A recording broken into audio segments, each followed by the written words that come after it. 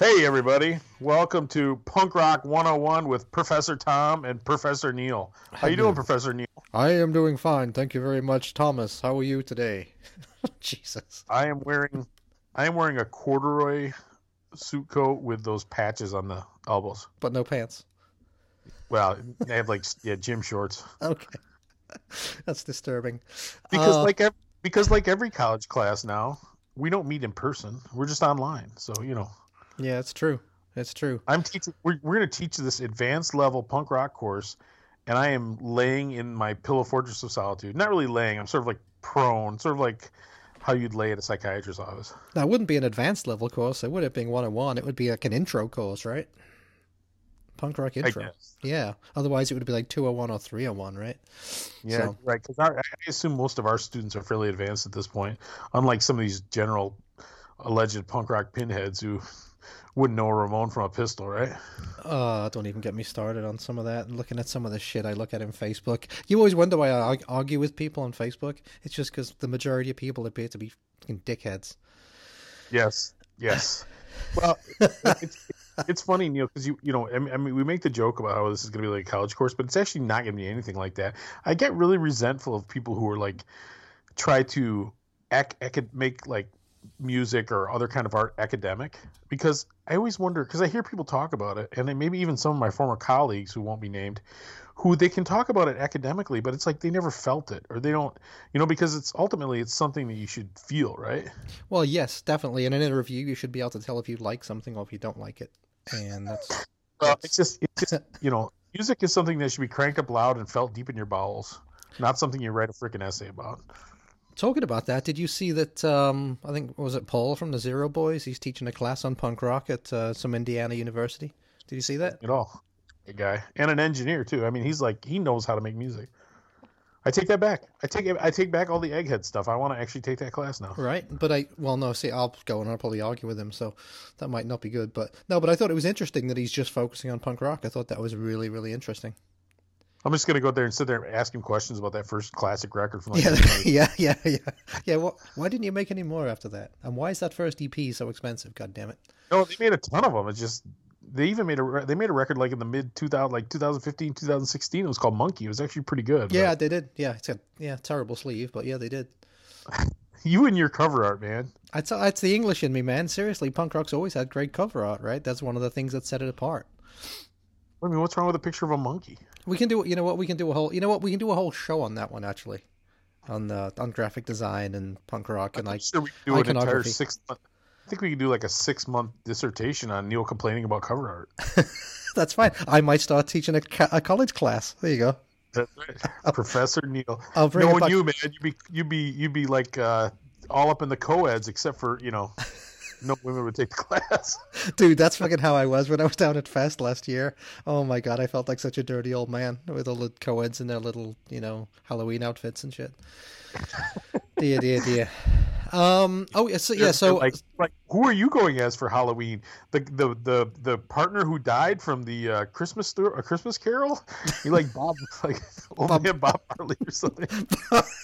thank you very much. I look like Bob He's got fucking Marley. a top hat on and like chains. He's like rattling as he walks around. Yeah, something was rattling. So it's episode 101 if you folks didn't get that. So we thought with episode 101 we'd do a show about punk rock 101. And What was that? what's Is that that? like an old man? Like when you're in your 50s and you get a boner, does it rattle or something? Tell me what's going on. I don't know. No, listen, I thought there was a joke there, but there wasn't one, all right? It didn't come out. But yeah, I was rattling around. No, there was all these completely drunk co-eds, but anyway. Now, the 101 thing for people that live outside the country. So, college classes over here, when you first attend university or college or whatever, the introduction to a subject is normally like, I don't know, English 101 or History 101, right? Which just means it's the introductory class. So you have to pass that before you go on to 201 in the second year or whatever. So, with this being episode 101, we thought we'd do a punk rock 101 class, right? And so we do some. Well, Tom, tell us the songs that you've picked. Like, how does that fit into the 101 thing? Well, it's funny. Rather than try to be like a comprehensive course and actually educate people, we decided to make it very personal. Yes. So you're going to be hearing my kind of punk rock 101, and you're going to be hearing Neil's punk rock 101. Meaning, these are probably the first punk rock, not our favorite punk rock songs, but these are probably the first punk rock songs we ever heard, right? That's kind of how that's going. Or kind of things that got us into it, or Yep. that represent a certain stage of our lives or something. Sure. So that's what It's you get. loosey-goosey, man. It's a very it's a very personal journey. It's a very personal Punk Till I Die today. Every young man goes through these various stages. Yes. So I'm gonna play a song right now, Neil. Okay, you go for it, mate. So, I grew up in a town about 50 miles northwest of Milwaukee, a little town called Hartford, Wisconsin, and we got Milwaukee radio stations. So I grew up listening to Milwaukee radio stations. I mean, I guess I didn't realize like the first Boston album was only like 8 years old the first time I heard it, because it always seemed like classic rock to me. So this I is kinda mid-70s we're talking here. Yeah. Yeah. Well, but I started listening to the radio in the early 80s. Okay. Oh, okay. But the classic rock stations have been literally playing the same song since like 1975. No, right? that's true, man. You want to say classic? It doesn't have to be good to be a classic, right? Well, it's weird because now you hear Zeppelin and like Nirvana. Right. They've added to the list, but nevertheless, but back in those days, so there was like 2 rock stations in town, and they played a combination of Zeppelin, but they also played like Poison or whatever. It was new, Guns N' Roses. But back in those days, after midnight, they still let DJs have a certain amount of discretion. It wasn't just all computer. Now, like after like midnight, you'll never hear a live DJ. It's just all right. It's music, all computerized, right? Yeah, just all yeah. So I heard this song that was unlike anything I'd ever heard before. This would probably been about 1986 or so. So I was like full into Dokken and like Def Leppard, and I was like, those are my jams, right? Tom, we have to see a picture of this of you with long hair, been a metal dude. Well, we all had long hair in that era, if we're being honest. But that was what I was listening to, and I heard this song on the radio after midnight that was unlike anything I ever heard, and it blew me away. And I still love the song, even though it's a very well known song. And that song was from the 4th Ramones album from 1978, I think. Yeah. Road to Ruin. 78. Yeah, that would be 78 exactly. Yep. So it was already like 8 years old by the time I heard it, but it reminded me of everything I liked about the music I was listening to, but it didn't have any of the bull. Yeah. You know what I mean? Stripped down. It was like none of the weird stuff, none of like the sort of effeminate crap and the big guitar solo and all that. So anyway, yeah, this is the Ramones. I Want to Be Sedated.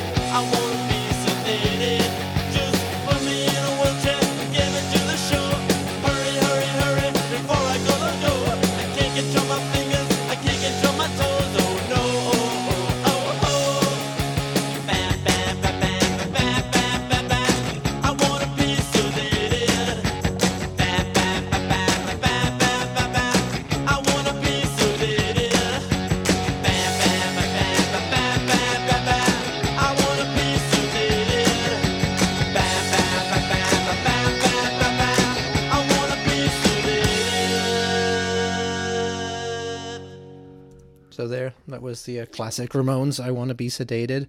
So, what else did they play on this radio station that you were listening to back then after midnight? What other kind of stuff was? I mean, was it a punk rock show, or was it just they happened to play that song? Not at all. No, dude, okay. This was the kind of station where they'd have 3 for Thursday and play like "Stairway to Heaven," "Black Dog," and "Rock and Roll" back to back. You know? So the DJ could take a break for an hour at that point. Exactly. It'd be like, "Here's 3 from Foreigner," you know. Yeah. But no, it was cool. But yeah, that was my first. You know, I'd probably heard a little bit of punk rock, you know, because like I said, at my age growing up, like the Clash were on the radio. Mm-hmm. You know, like "Should I Stay or Should I Go?" or "Rock the Casbah," stuff like that. They had a few, you know, kind of radio hits in like 82, 83 would have been real early. I mean, yeah, when I first came to the States in 83, and that was when MTV was really hitting, so everyone in the dorms had, you know, a TV with MTV turned on, because I mean that was what everybody watched in you know, freshman, sophomore in college. And yeah, the Clash had those they were big videos too, man. Yeah, "Rock the Casbah" was constantly on. You know, and that's what people. I don't think I had MTV yet, so I actually don't remember that. Well, no, I must have been close, because I remember when Michael Jackson, because that was around the same time as Michael Jackson. Because Halloween '83, I think, was when the Thriller video came out, and it was on fucking constantly, right? That video was on constantly. Every time there was a commercial at my house, I would flip the TV to MTV. Now, we didn't have a remote. I would run over there and flip it over, trying to catch that 15-minute video of Thriller. Yep. Because it was like the one with just the song, and then there was like the one that was the mini movie. Yeah, it was like a mini horror movie, wasn't it? Vincent Price was in it, right? It's a real horror now, man. Whew. It's not held up well. But yeah, Vincent Price did like the talking part. The scary thing is, with all Michael Jackson's bad plastic surgery, he kind of looked like the monster Michael by the end. Well, he was sort of blackish still at this point. Yeah, he was, but he still had that, like, you know, he had all that fake zombie makeup on, and it kind of did look like him towards the end. I just remember he's in the car, you know, like he's going to turn into is it a zombie or a werewolf? I don't know. But he's in the car with this girl, you know. He's like, "I'm not like other guys." It's like, no kidding. Yeah, she was cute too. I remember that girl was cute, and they had a great car from what I remember. Because it was supposed to be like 50s, right? And it was. She's an old bag now, Neil. She's probably your age. Son of a bitch! I'm gonna start rattling again. So in our new little Facebook group, our Punk News podcast group, which is Punk News. What? You just said Till I Die podcast. Thank you. Guys. Shit. Wow. Talk about a Freudian slip. Yeah. Huh? Damn. I'm gonna go flush myself. Yeah. Go take a shower. One thing I mentioned was, you know, growing up in rural Wisconsin, I got a lot of my first records, tapes, CDs, everything from record clubs. Did you guys have like the record clubs growing up in England? We did. I never partook. I don't know. Anyway, I didn't do them. But I know exactly what you're talking about, because when I first moved to the States, a lot of guys did it because they thought they'd be able to like trick the record company or whatever. So everybody was doing. Well, you got like 6 for a penny. Yeah, 6 for a penny or something like that. But then they'd send you one every month, right, for full price or something. Well, you had to send the card back, which, looking at it now, is like, how hard is that? But at the time, it seemed really difficult to get that card back. Next thing you know, you got a freaking Aha album, you know? That could be worse, you know? Yeah. Well, what they would do sometimes, like, I actually had the 2 Aha albums. I had the one with the big hit on it, and then the follow-up. Oh, okay. It was like $30, you know, or something back in those days. Actually, I think the LPs were about $10. It's funny, you know, when LPs or when CDs first came out. Remember, CDs were like $15. Yep. And records were like $6. Yep. How the worm has turned, huh? Yeah, it's true. Yeah, I mean, albums in England. I remember getting albums when they first came out. They'd be like $2.99 or £3.49 or something like that. I remember buying the Jam Setting Suns for $3.49. I think it still has the price on it, the one I have. But yeah, but now it's 30. Yeah. Yeah. It's funny, you know. There's two record collectors that we talk to all the time, and I don't know if we'll read a letter today or not, but. One is our man Josh in Des Moines, who you guys kind of got to hear in episode 100. Yep. And the other one is our man Richard in the UK in Nottingham. Oh, you got to hear in episode 100 as well. And I think we're going to get those guys divorced. Yeah, I think so. I think we've started something terrible. Yes, Richard especially doesn't seem to be. He seems to buy like 6 albums a week. It's true. It's pretty impressive. Yeah. The one thing I couldn't resist, I don't need to buy a lot of things right now, but I did have to buy that Dead Boys reissue because I don't have that. I don't have that on vinyl. Another CD that I'll never listen to again. Yeah, so and the way this started, because I kind of, well, I don't know if maybe it already been turned on to it, but I was looking at the record store day list, which we can talk about a bit later if you want. And I can't remember, is that Dead Boys one a record store day release? No. Or, okay, No, so because I pre-ordered it, like that other one we were talking about, that Wasted Youth one. You can't pre-order it. You gotta wait. That's right, and that's how I found it, right? Because the Wasted Youth one is only being available on Record Store Day, so I followed that to the website, and that's when I saw that same website is doing a Dead Boys reissue of the first album. So that's I think that's when I found it and emailed you about it. And they also did that Wipers album that you were raving about last year, right? They did, yeah. In fact, they've got like 4 Wipers albums on their website, which is interesting. It's called Jackpot Records or something like Jackpot Records, yeah, and it seems that apparently they seem to do a really nice job because they're going back to the original master tapes and getting them mastered at a really nice place, like Oregon or something, wasn't it? It's like a record store that also has a label. Was it? Oh, Oregon? is that right? I didn't look into it that deeply. It was somewhere in the Northwest, I think. And the thing is, that Dead Boys record especially, there's not a real easy to get domestic version of it. So you will pay a premium for it. So to pay $20 for color vinyl, like shipped, it's $25 shipped. Which, I mean, hardly giving it away, but that's a pretty good price.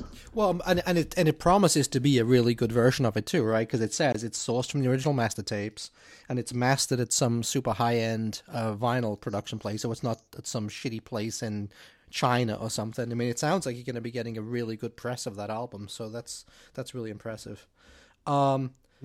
Not like the 70s records where you literally wave them in your hand, they just break in half. Well, that's funny because, yeah, I mean, I've got the original press of Young, Loud and Snotty, and it's pretty terrible. Is it? Yeah. Does it not sound that great? No, it doesn't sound that great, and you're right. It's super fucking thin, You barely dare take it out of the sleeve. Yeah. Why don't you play us a song, though? Well, I just another thought on that Jackpot Records. I don't know if you've checked out their website. But I did. It's really interesting. So they have like the Dead Boys, they have Wasted Youth, they have a bunch of Wipers stuff, and so they have punk rock stuff, and then they just seem to have a lot of lounge stuff. It's just a really weird mix of things that they're putting out. I don't need lounge music. I don't need an excuse to take my pants off. I don't know where to go with that one, but I'll okay. take my pants off listening to punk rock, thank you. Well, here's where we go back to the record sleeve again. So a couple of those lounge things today, because they're like represses of like some 60s lounge stuff, and they've got really good sleeves. Like they got some like exotic looking lady on a beach or something, or in a tiki hut or something like that. So I was like, oh, you know what, that sounds interesting. So I played it at work today when nobody was there, and it was god awful. So I thought about buying it for like a half second, and then I was like, oh shit, I'm not doing this. There you go, a mixed review for our new friends at Jackpot Records. Yes, sorry, Jackpot. who have given us nothing. We're not under any obligation to them. No, apart from the Dead Boys album, that's going to be a good one. All right, so my first song. So, okay, where to start? So, 1977. I'm a 14-year-old. Jammy-faced 14-year-old. Grew up listening to glam, Gary Glitter and The Sweet and stuff like that. And my brother liked Black Sabbath and stuff like that, and Yes, and just some of the stuff from the mid-70s, turgid. But he had a friend who came over. So this must have been summer 77. And he brought 4 albums over. He brought the first Ramones album, the first Clash album, Stranglers album, and a punk rock compilation album. And he brought these 4 records over, and he left them. He left it with my brother for like a week. So I was like, well, this sounds interesting. Well, it looked interesting. The covers looked interesting. See, I've always been into covers, see. So I actually taped him with my shitty little cassette recorder with the buttons, like piano key, the old cassette recorder. So I taped these albums, and I ended up. So you're not even talking like direct to the cassette deck. You're talking about like with a microphone, like Like the kind you used to record your college professor. Yeah, exactly. It had a shitty little Back microphone. before you were a college professor. Yes, exactly. Yes, sir. So I taped these 4 records and I listened to them nonstop that summer. I walked around listening to them nonstop, and that was my first introduction to punk rock. So I'm actually going to play, the first song I'm going to play is a Stranglers track, and I think actually it's the first time we've ever played the Stranglers on the show.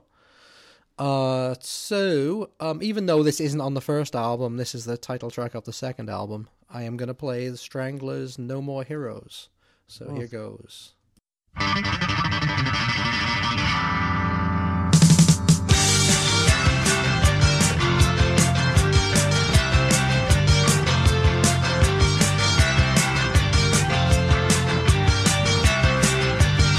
Whatever happened to Leon Trotsky?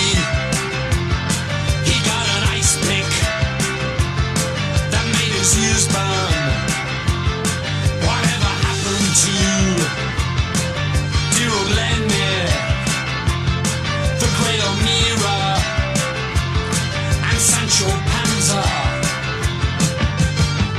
Whatever happened to the heroes? Whatever happened to the heroes? Whatever happened to all of the heroes? All the Shakespeareos? They watch their own burn.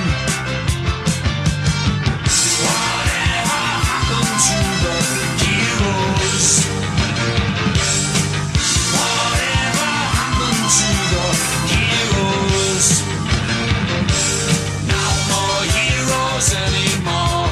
No more heroes anymore.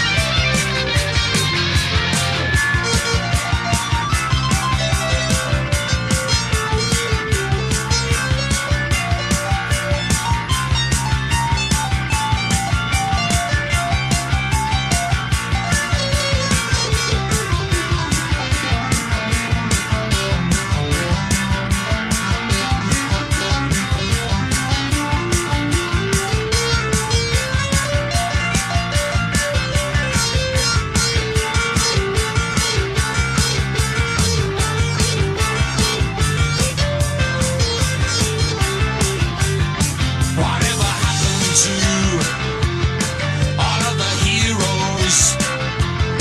All the Shakespeareos? They watch their own burn. Whatever happened to the heroes?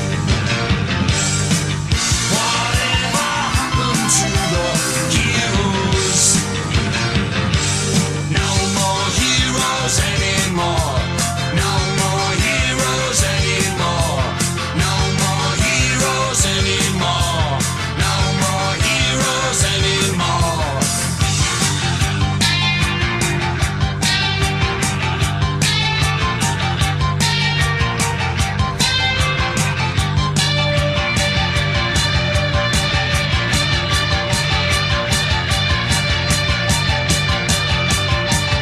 So there you go. That was the Stranglers with No More Heroes, which was actually a single and was a reasonably big hit in England.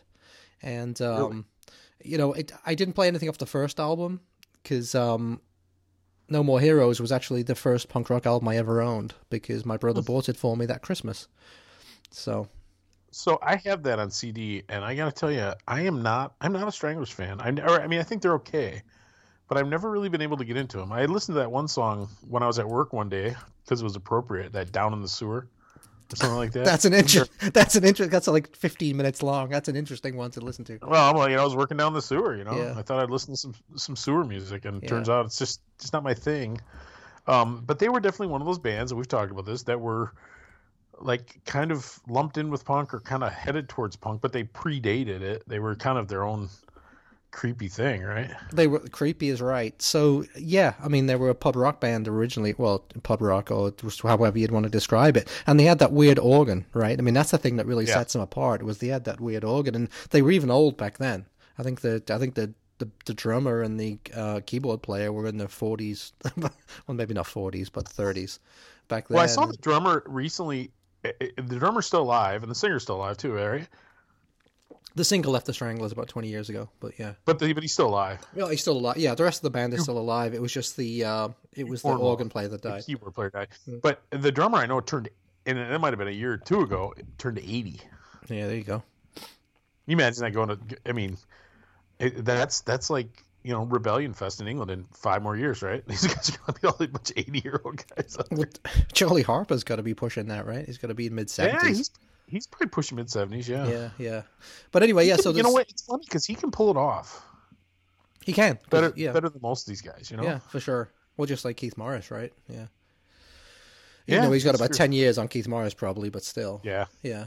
You're talking guys that are getting to retirement age that are still look pretty good, Yeah, so the Stranglers, I think really what set them apart was they had the weird organ, but the lyrics were very dirty. Like Peaches was just about walking on the beach and looking at girls' asses, right? And getting creepy, yeah. And he says clitoris in the song, which no one ever conned onto because that single was a big hit too.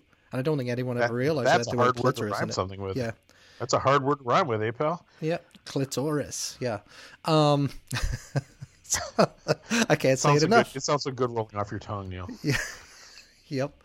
But anyway, Stranglers, interesting band. First 3 albums are really, really good, and after that, they kind of lost me a bit. But yeah, only punk rock band my brother ever went to see. So the albums my brother's friend brought, they made a much bigger impact on me than they did on him. So he must have just turned it back into his friend and went back to listening to Black Sabbath and Yes, I think. So Neil's in there rolling down the beaches, looking at the peaches, and your brother's all like, "Long distance, run around." Yeah, exactly. Yeah, of course. When he tells me now, some of the bands he saw in the mid-70s and stuff, because he was 7 years older than me. So I mean, he saw some, classic stuff for back then, I guess, right? Early Black Sabbath, and he saw Aerosmith's first tour of the UK in like the mid-70s, and yeah. So is your brother your brother's like retirement age? He's retirement age, but he hasn't retired. He's getting on for 65, I think, but he enjoys what he does, so he goes in every day, Yeah.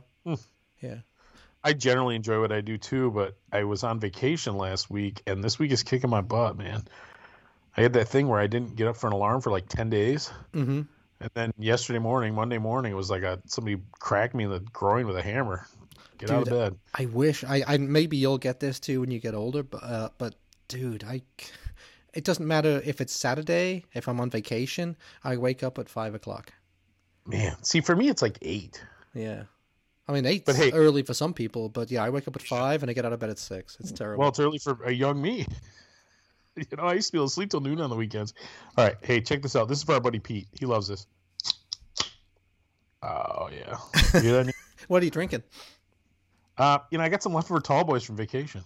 What kind? Miller Lite. Oh, Jesus Christ. Well, That's me thinking it was going to be something impressive from some like small brewery in Georgia or wherever you went, and it's fucking Miller Lite. I drank a lot of pints of some very good beer that I can't remember. Well, let's talk about this. Let's talk about this. Yeah. So, Tom, you were on vacation for the last week. Where did you go? We were in an area, the Blue Lakes area of Georgia. Okay. And for our English friends, how far of it? And you drove, right? Yeah, it was close to 12 hours for me. The thing is, we didn't really know what was going to be open or not. So, like last year, we had it's spring break for my kids, my school kids. My 2 younger kids are still in school. The older kids are in college, so they don't really get a break.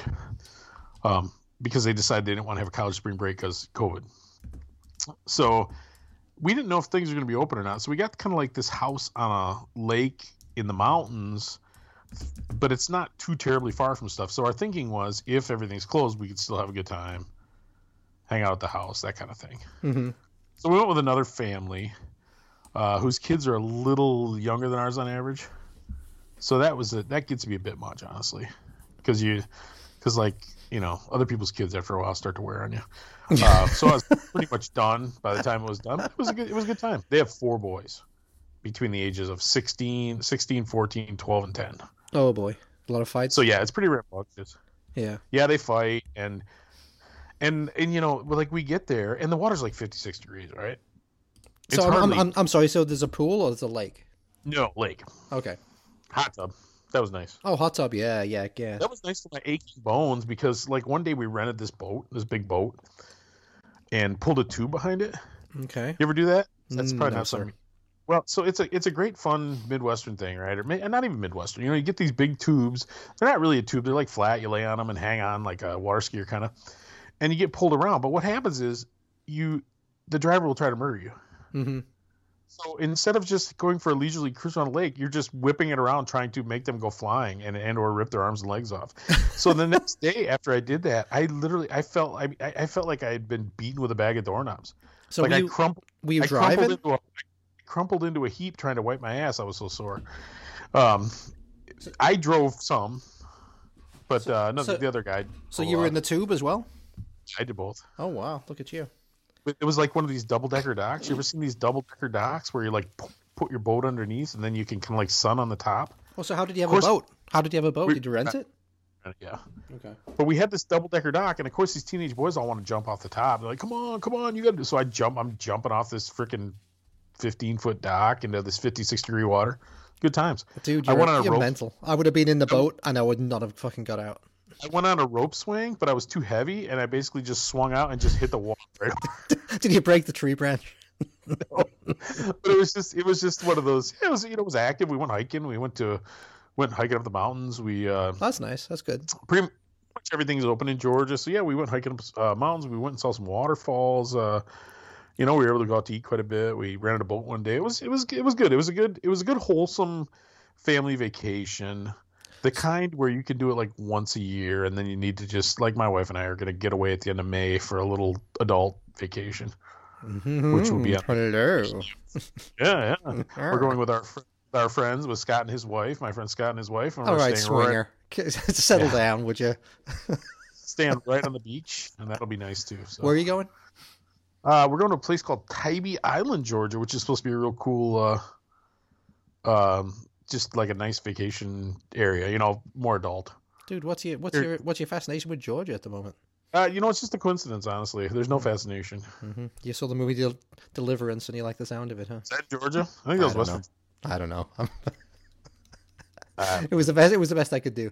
All right, well, hold that thought, and why don't you play another song and introduce it and stuff, and then we'll get back to your vacation in a second.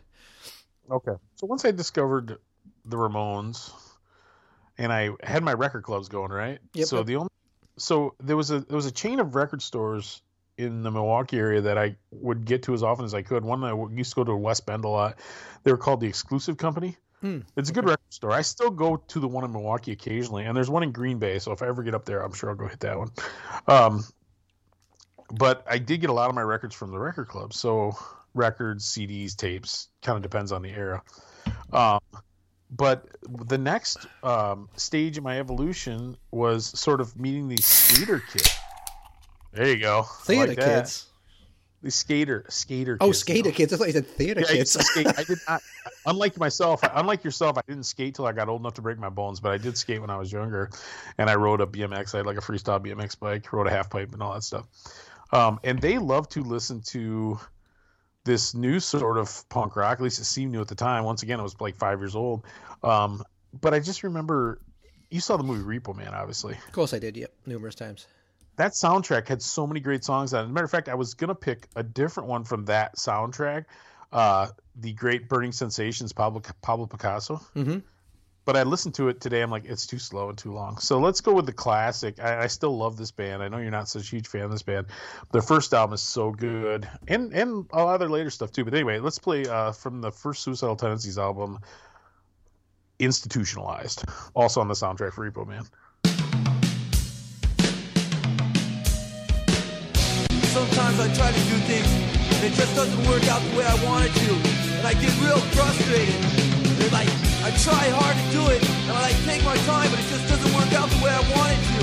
It's like I concentrate on real hard, but it just doesn't work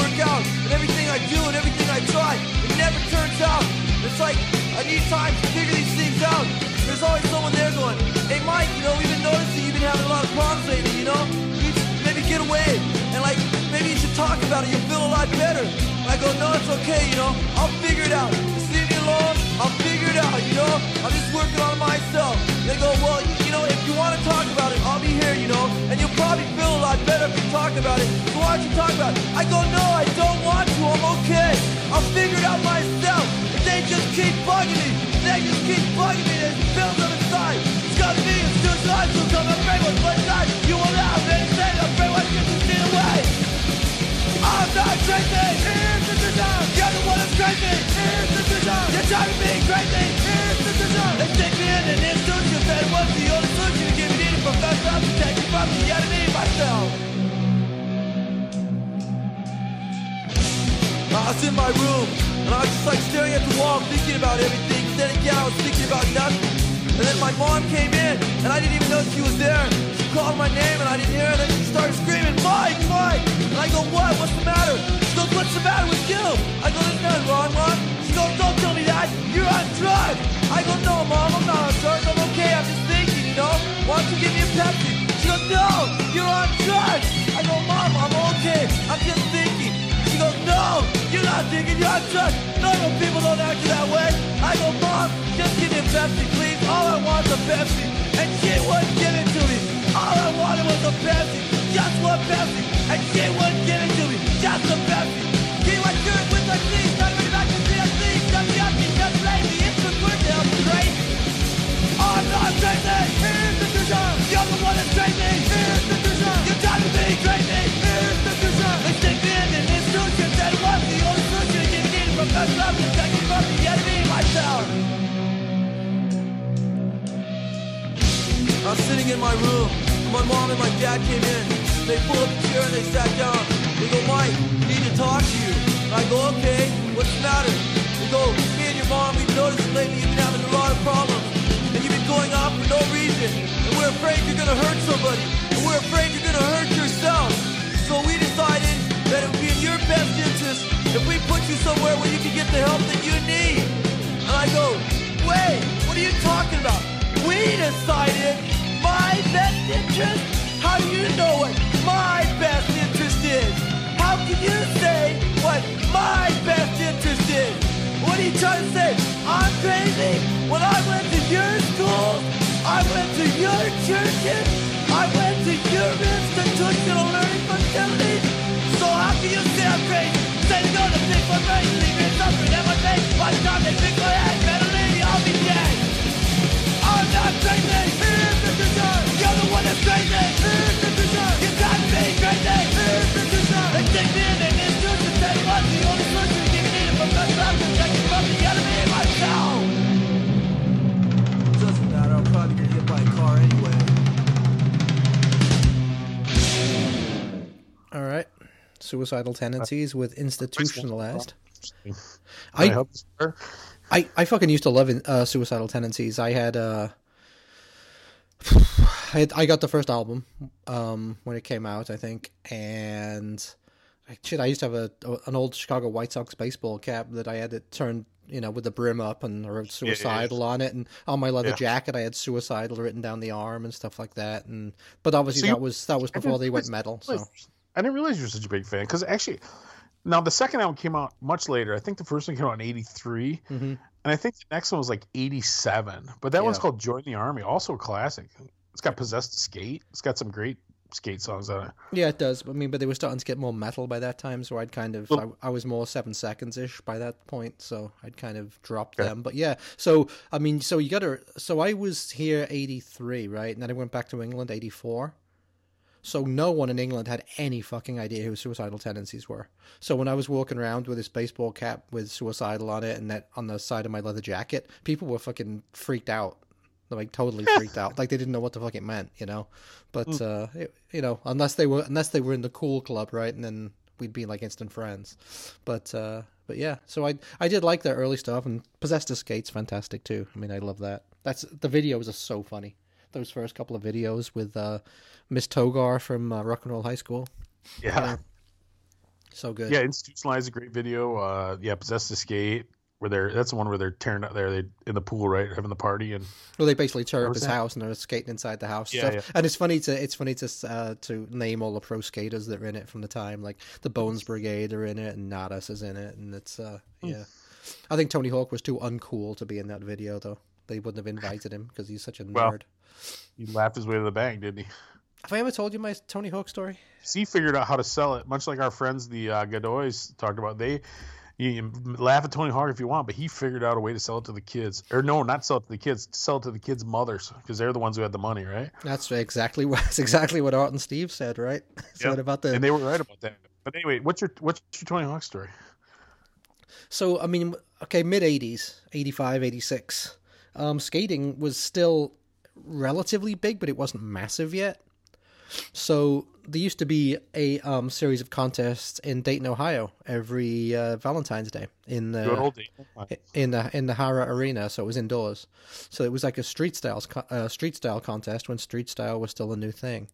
And living in Champaign, we would have a road trip. It was like a 4 or 5 hour drive, and we'd drive to Dayton, Ohio, and stay overnight in a hotel. Are there no bridges between Champaign and Dayton, Ohio, or is that before you were afraid of getting molested under a bridge? You know what?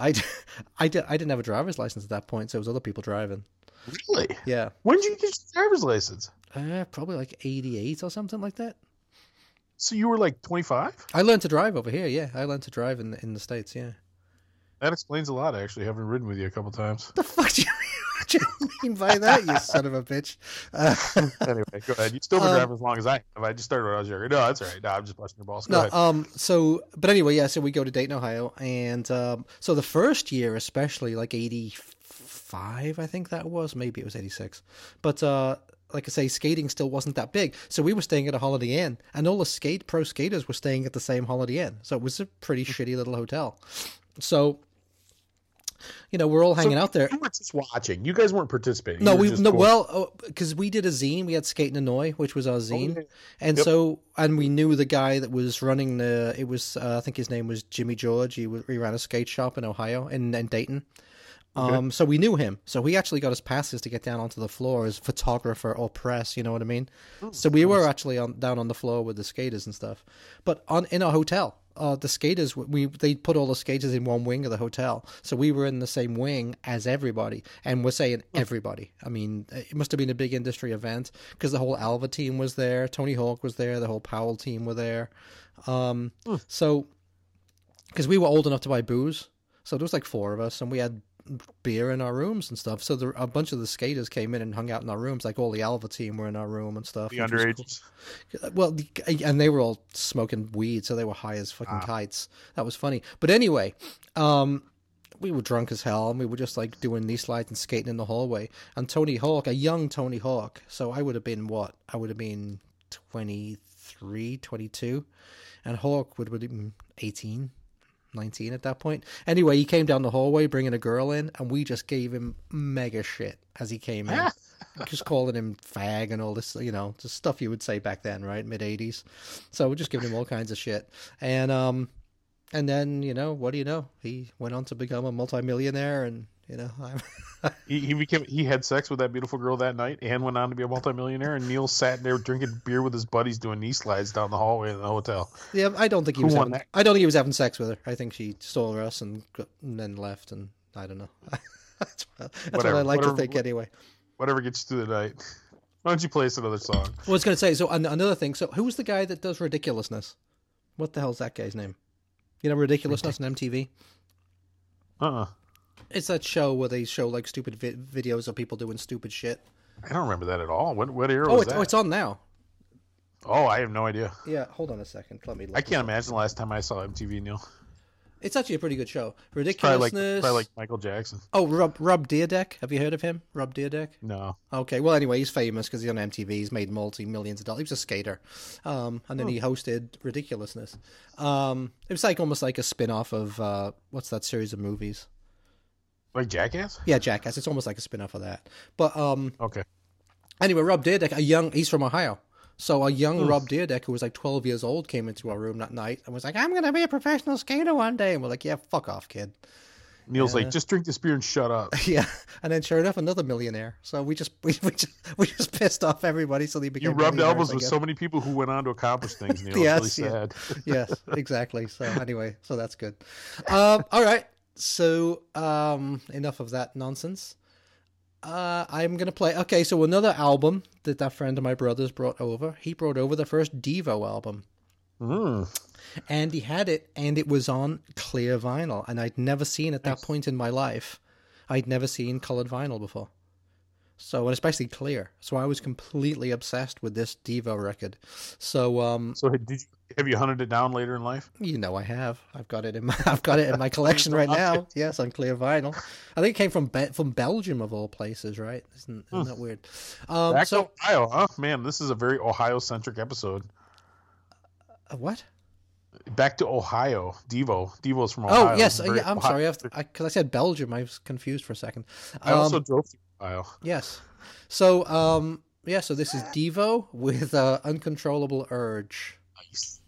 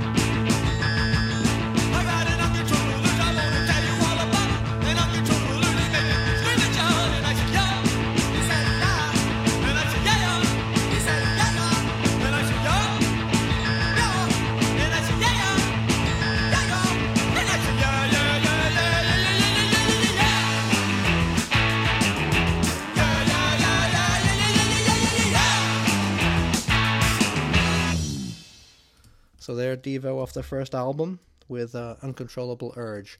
And let me say, so that English release, or the European release, has a completely different sleeve than the American release does. It's kind of weird. I don't particularly like it, but what are you going to do? So, have you seen Devo multiple times? Seen the band live? Yes. No, I've never seen him. Never. You've not never once. seen them? Never seen Devo, no. So I only saw them once, and it was either the mid or late 90s, somewhere in that area, kind of a gray area, maybe 97 or whatever. They actually headlined Lollapalooza one year. Okay. And it was a weird year because it played at this real dumpy outdoor place by me, like an hour away. And the headliners were Tool. Like Devo was the last played last, and the one before them was actually Tool when they were kind of at their commercial peak. And if you know Tool, it's like real slow. It's prog metal, basically. Yeah, basically, yeah. And so we didn't have reserved seats. It was one of these outdoor places where the front was reserved, and it had the big hill, you know. Yeah. But like after Tool played, all the Tools left. So we were all the Tools who were watching Tool. Exactly. You know, and I don't hate Tool. I've seen them a bunch of times. The singer actually has Grand Rapids connection. So they used to play locally quite a bit. I've saw them when they were small, and I saw them when they were big. I saw like huge arena shows with the light show, and I saw them play in clubs, tiny clubs. So anyway, not my point. My point being, so the security kind of quit caring, so we kind of went over the fence and we went down front to watch Devo, and it was really excellent. I can't say I was super knowledgeable about Devo at the time. I'm definitely a bigger fan now than I was then. So what? But when was that this? my only time seeing them. This was mid-90s, you say? Yeah, late 90s. Whatever year they headlined Lollapalooza, 97 maybe. So they're headlining Punk Rock Bowling. I saw that. Yeah. So okay. Remind me again. When is Punk Rock Bowling? September. Early September. Later in September. Oh, okay. That's 24th to 26th or something. Okay. I actually, and I haven't got to it yet because I've been too busy, and I've actually been super busy at work and super busy at home. But I might actually try to get that book this week. Oh, okay. So you're definitely going to do it. I think. I mean, I don't know nothing's really holding me back at this point, other than like this conservative Midwesternness. Like, oh, is it really worth going to spend $2,000 to go to Las Vegas and it won't be that much. I think the hotel was around $6 for 4 nights. Oh, that's not bad at all. And the tickets are about $200. Okay. And I think I could fly there. Now the flight is actually out of GR will be a little more expensive, maybe about $400 round trip. And that's for me and my wife. Now she doesn't care about going to the shows. Mm-hmm. She's content to lay around the pool. But our thinking is, even if it gets canceled, we'll still be in Vegas, still on vacation, still hanging around the pools or whatever, you know? Right. So anyway, I think I've already said that. But yeah, so I think we're going to try to. So the headliners are Circle Jerks, Devo, and NoFX, which is interesting because NoFX was like persona non grata a couple of years ago after making a joke, which is what they do, regarding that shooting. Remember that big shooting? Yeah, the shooting at the country festival in Vegas, yeah. And they made a stupid joke, which is what NoFX does. And if you don't like that, shut up. Don't listen to them. It wasn't even a joke. It was a throwaway line. I don't know why people got their assholes so... At least all those people that got shot were country fans or something. Something like that. And I mean, I'm sure they delivered it funnier because they're funny guys. They really are. Right. Despite how depressing the new album is, they're pretty funny guys. Oh, I haven't listened to the new album. It's no good. It grows on you a little bit, but it's, you know, that thing Mike was doing, like that Cokie the Clown thing? Yeah. It's crept in a little bit. Oh dear. That's not good. I mean, it's not exactly like that because that was like a weird, depressing vaudeville almost kind of thing. Yep. But, I don't know. I listened to it like 2 times, 3 times, and it started to grow on me. But I haven't picked it up yet. I'm sure I'll pick it up at some point. So I have every one of their albums. I really haven't enjoyed the last few very much, but I still, they're one of those bands. I just always buy their albums, you know. So yeah, the Punk Rock Bowling thing. I just don't think the bill is particularly good. I mean, yeah, it's nice that Devo and headlining and the Circle Jerks are fine, but they've only announced about half of it. Okay. For one thing. And for two, here's the thing. You know, living in Michigan, I have a fair amount of friends, you know, I guess internet friends, you know. Mm-hmm. We live in the internet era, right? And it's kind of like our like a lot of our listeners, we become friends with them. I hope we can, right, for sure. If you're in the area, definitely hang out. But like, you know, like a Ricky Frankel, our pal Ricky, who's been on the show twice, you know, he lives in LA, but I know he goes to Punk Rock Bowling, which I know sometimes at least. And I know from LA to Vegas is like a 5 or 6 hour drive. It's hardly close. Right. But compared to, you know, if Ricky were in Milwaukee, I would probably try to get over there to visit. You know what I mean?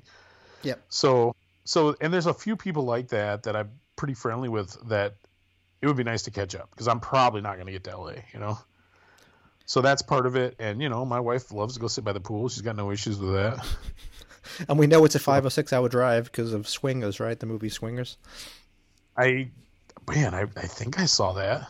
Okay, because it's like one of those things where they're in LA and they're like, you know what? Let's go to kind of hammered. Let's go to Vegas tonight. It'll be so fun.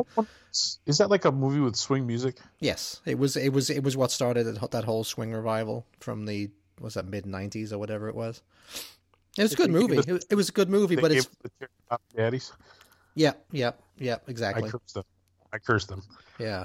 But it was funny. So they're all in LA, like getting hammered at night, and they're like, "Let's go to Vegas. Let's go." Oh yeah, that sounds like a great idea. And you get in the car, and they're all hooping and hollering. Then after about an hour in the car, they're like, "Oh, well, this wasn't so great." And then after like 5 hours, they're like, "Fucking hell." I mean, I can relate to. I can totally relate to that. Yeah. I went to Vegas. I've been to Vegas twice. I went once as a 30-year-old, and my wife surprised me for my 30th birthday, which was amazing. It was three couples and 4 of my single friends. Talk about swingers again. Jesus Christ, dude. Settle down. Well, just young, and we just lived it up. It was almost like the end of an era, because once I got home, my lifestyle definitely settled down quite a bit. Yeah. But I was 30. I had two little kids, But anyway, and then I went again in my mid-40s, and it definitely wasn't the same as when we were young. But that's all right. You know what else isn't the same as when we were young, Neil? What's that? The Misfits. Wow, that was what a segue. Holy shit. There you go. Well, I've lamented. I know early on. Now, of course, we didn't know all shows were going to get shut down for 2 freaking years when we started doing this silly podcast, but I was lamenting that I didn't come to Chicago to see the Misfits reunion with Danzig, even though his voice is blown out, as far as I can tell. Yeah, and they play in a concrete bunker for $150. That sounds great. Well, and they sort of seem to have lost the. They play the songs almost too fast. Like I think they sort of lost some of the nuance. Right, exactly. It loses the melody when they play it too fast. The song's very rock and rolly, and they had, and I also think they have a second guitar player plays them. I don't know. Maybe they'll put out a live album or something. I'll get to hear it, all of it, but it sounded a little clunky. But I think they lost. The French Coma or like the Bobby Steele, those guys had more of a touch on the guitar, I think, more rock and roll touch. But anyway, this album had neither of those guys on it that I'm going to play this song from. And it's funny, I don't remember the first Misfits song I heard. I actually was kind of bouncing back and forth between Last Caress and which was a real early track, right? Like late 70s? Yeah. Yep, I think so. And I don't know if the first version that I heard was like the Metallica version from '87. I'm not sure.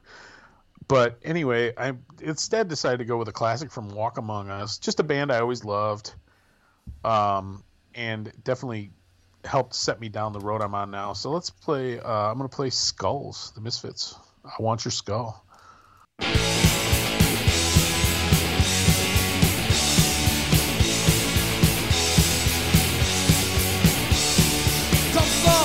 Assembling bodies with no surprises, and the blood drains down like devil's rain. We'll bed tonight. I want your skull. I need your skull. I want your skull. I need your skull. Demon I am and face I feel. See skin turn inside out, cause gotta have you on my wall.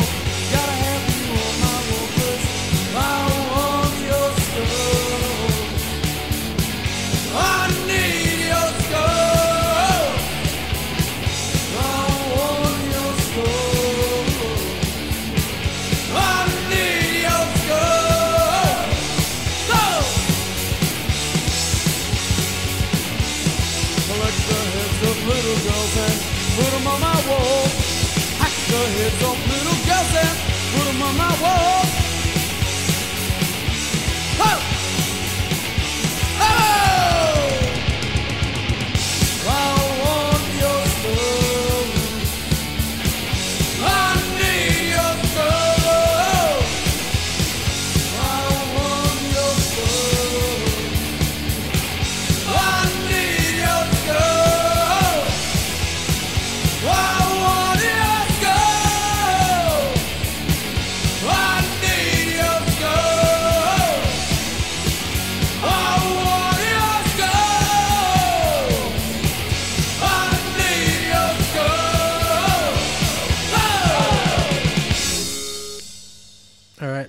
Skulls by the Misfits there.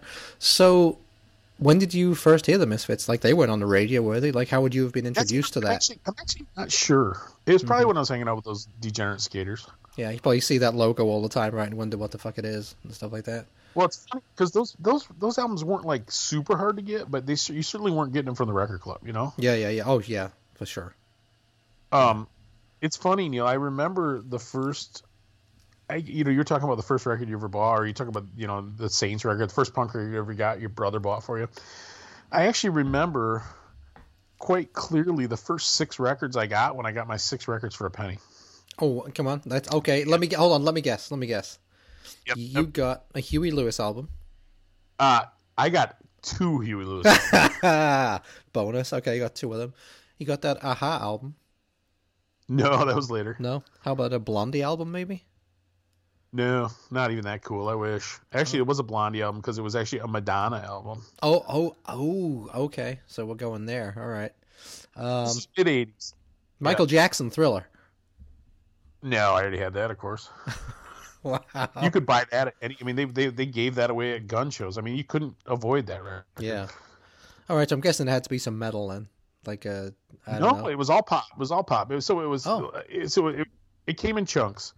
So it was 2 Huey Lewis albums, Sports and 4, and it was a Phil Collins and a Genesis record. 2 different. It was Invisible Touch. Oh dear.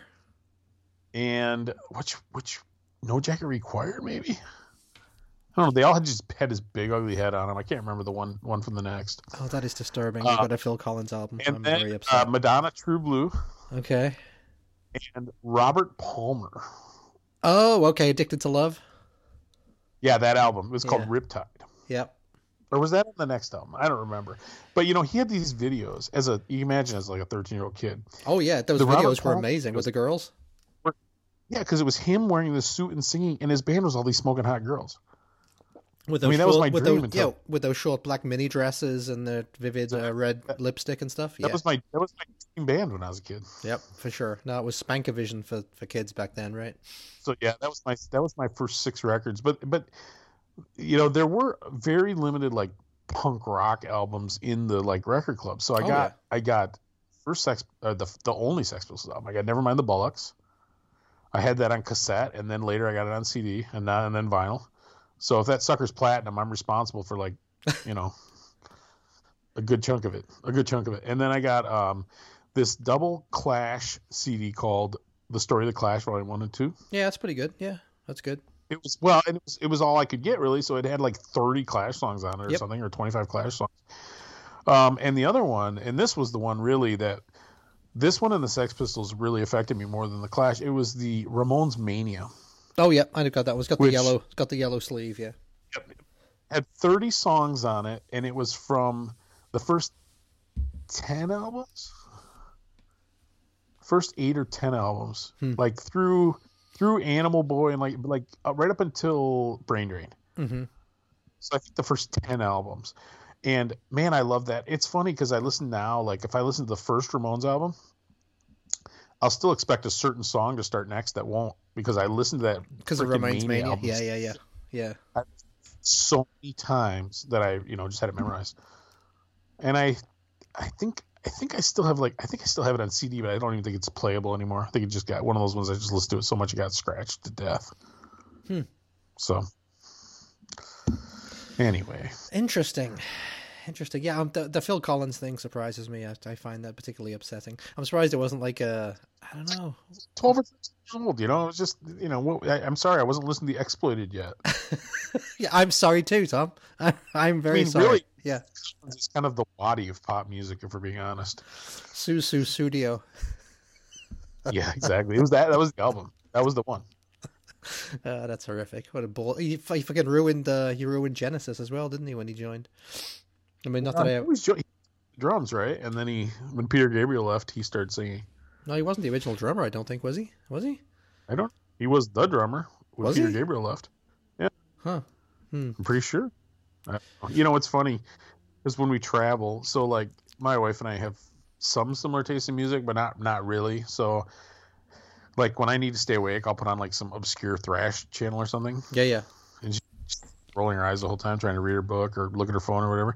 But the one we listen to in common is like the 80s rock station. Yeah, it's always fun, right? Oh no, that's what I thought. That's what I'm sorry to interrupt, but I thought you would have got a Billy Idol album. That's one I thought you might have gotten. I have all the early Billy Idol albums through.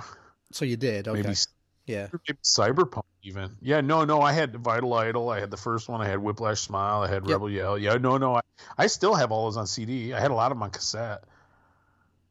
I still think I have the vast majority of his catalog on CD. Yeah, I think I got the first two on vinyl. I think I got the first solo album and then Rebel Yell. I remember going to the record store and buying Rebel Yell when I was a student in '83, and I didn't have a record player, so we took it to the library. One of the U of I libraries had record players, so we brought it in there on a Saturday morning and listened to it.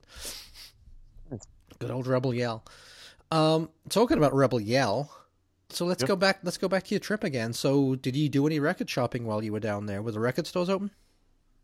Yes, but well, here's the thing. It was very little. Like I passed by a bunch of them. Mm-hmm. Like there's a few in Cincinnati that I'm really itching to go to, but I just on the way there we split the trip, and like I probably should have made a point of going to some in Louisville because there's a couple of pretty decent ones in Louisville too, but I didn't. And then there was one. I did hit one up in the back of like a coffee shop, but they had some actually pretty cool stuff in there. And that was, I actually posted that picture of that in our group. It was the second Joe Jackson album I picked up there. It was I'm the Man. I'm the Man. Yeah, good album. Yeah. And you know what's funny? Now that I've admitted to Robert Palmer being one of my first records, I actually picked up a really nice used copy of that for $5 at that store. Oh, didn't you still have it? No, I don't have those old records anymore. I gave them to my sister, and I think she threw them out. Oh, okay. Which doesn't really, it wouldn't really bother me because it's not hard to find a copy of Invisible Touch for $5 or $8, you know. But the one I had like Locust Abortion Technician, Butthole Surfers. Oh, Butthole Surfers, cool, yeah. I had things. And I had a bunch of old metal stuff that was actually really cool too. I think my wife like bought me a whole box at a garage sale, and it was like Keel and Accept and all these things. And I'm like, I'm not gonna listen to this junk. So I trade them all in for $1 or $2 a piece. Meanwhile, now they're all like $30. It was before the boom, before the recent boom, you know. Yeah. So I listened to my Helix records, but oh well. Okay. So living. I never got rid of any of my 7-inch records, but I purged my LPs a couple times. All right, so you got a Joe Jackson album at some record stores. The coolest thing I actually got was this Alabama band from the 2000s. They're called Random Conflict, and it's like kind of a punk hardcore crossover kind of thing, and it's a beautiful yellow with black splatter, brand new. I think I paid like $8 for that. So that was definitely my find. Mm-hmm. The Joe Jackson record I was pretty happy with, but it was a Record Club press, which those are always a little sketchy. Yeah. And the song skips, which is a bummer, right? That's a real drag, yeah. And I only paid like $6 for it, but it's like it kind of taints the whole thing. The rest of it plays fine. Maybe I'll bring it to your house next time I come to Chicago, and I'll use your fancy record cleaner. Yeah, we'll try and clean it. Yeah, courtesy of a friend in Indiana. That's a good thought. You know, let's talk about that a minute real quick, because we should have Matt on again at some point. But Matt has reopened the new record farm, so if anybody's passing through, not Rochester, what the heck? What's the name? Why can't I think of it? Logansport. Passing through Logansport, they have a much bigger store now. The new store is bigger than the old two combined. So I'm itching to get down there and visit with Matt, but I'm kind of holding out. They're going to open a restaurant element too, so I'm kind of waiting for that. Isn't there a brewery involved or something? Aren't they sharing space with a brewery or something? I don't think it's a brewery, but I think it's like they're going to have some specialty pints. It's called Bonus Pints is going to be the name of it. That's pretty damn cool, right? So there. yeah, I'm looking forward to going down there and visit at some point this summer and seeing the new record farm and see. I'm hoping. I'm sure he's hoping too that he can do something with bands. They're gonna have a nice space for bands and stuff in the store. So I'm hoping. I'm sure he's hoping he can do some kind of a grand opening, but they're probably a little squeamish about it yet, you know. Well, I was hoping that I see that the Queers announced some kind of tour later in the year, and I was really hoping that they were going to do an Indiana. You know, they were going to play Logansport because they were supposed to last year, right? Joe was supposed to. Was that last year or 2 years ago? Yeah, no, it was last year. It was last year, yeah, yeah. But I noticed there was really no Midwestern dates on that. Yeah, no, I was seemed like disappointed. it was it was all East Coast, right? southeast and the east. Yeah. So, and they're doing, there's nothing really very close to drive to. Right. They're doing they're doing one of those camping festivals. I know you want to do that. Oh, fucking shoot me in the head now. Yeah, no thanks. You know, I think I know one of the guys who might be one of the partners of that camping festival. Maybe I should have him on to talk to about it so we can yell at him about it. Definitely. Yeah, I'm up to yell at anybody at any time. People like to camp, though, Neil. I mean, I don't get it either, but people like it.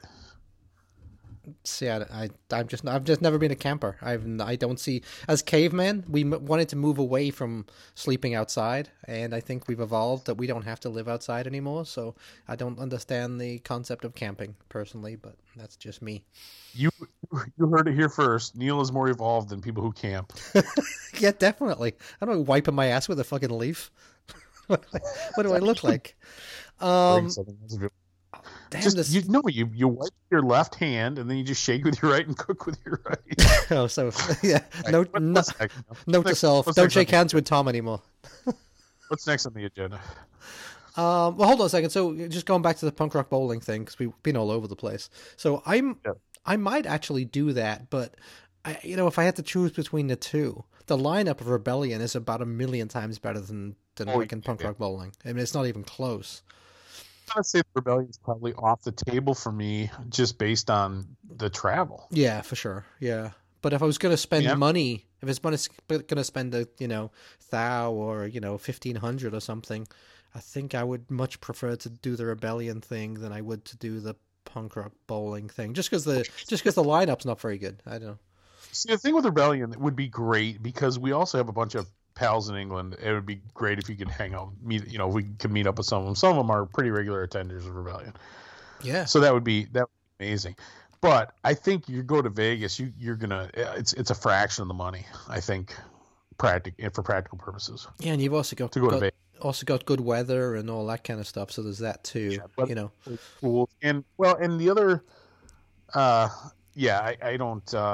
don't think I could bring my wife to cloudy Blackpool. Yeah, and you can hang out with a bunch of 70-year-olds with beer bellies. It'll be great. Hang with a bunch of 70-year-olds get no sun. pasty 70-year-olds. Yeah. Well, I go hang out with a bunch of 70-year-old bands. Yeah. Oh man, but there's some. I tell you what, that Rebellion lineup is really good. I'm very surprised. I'm actually more torn between. My fear is, and your buddy Mark has invited us down to the fest in Florida, if that still happens. Which I would love to go to that too. So I don't know. My fear is I don't know that I can do both, but I don't know. We'll see. Well, we'd be able to stay there for free though. That would be the good thing about that one. It wouldn't be expensive at all. Fest would not be expensive. Because he'd drive us around too, and I don't think he drinks. So, I mean, you could get us hammered as we want. So, well, now that you're talking. Yeah, exactly. Right. So the only problem with it is the lineup is horseshit. Yeah, there wasn't really any. The only bucket list kind of band on there for me was Grill Biscuits, which stick out like a sore thumb. Yeah. On that lineup. I mean, I think Teenage Bottle Rocket's playing, but I think that was about it. I know your buddy Mark's a hippie. He's probably smoking the green. He's probably got glaucoma or something.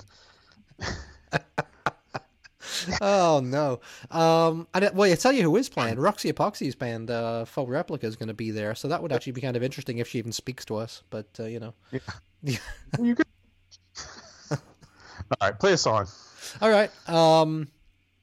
Phil Collins or Genesis? What's it going to be? I am going to play. Okay, so again, another album the guy brought over that time was he bought the first Clash album. And I was blown away by the entire album, but obviously White Riot was probably my favorite, being the first, and Jenny Jones actually, because it was the first song on the album, right? And that was probably my favorite. But I'm going to play a little known track off that album, and in fact, one that was left off of the American press of that album. I'm going to play the song Protex Blue. Do you know that song, Tom? I have heard that song, yes. Yes. Do you know what it's about? What's it about? Condoms? Yes, Protex Blue is the name of a condom in England, and it was actually the very first condom that I ever bought in a bathroom of a pub. And yes, used that night. Yes, so anyway, yes, so this is the Clash with Protex Blue. Balloon? What's that? Like a water balloon? You filled up with water and tossed it at somebody? Well, there was 3 in there, so I could do that, and you'd still be set, right? So, Yep. What place was that? There was a place called the Old Tavern, I believe. Actually, it was someone's 18th birthday party. Anyway, I digress. The Clash with Protex Blue.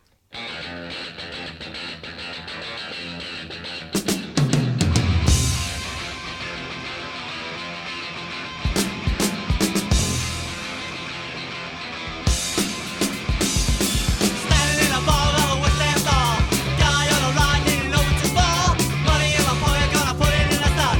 Open up the face, see what's up, but I got. I didn't want to hold you. I didn't want to use you. Rolex, Rolex, blue. All I wanna do.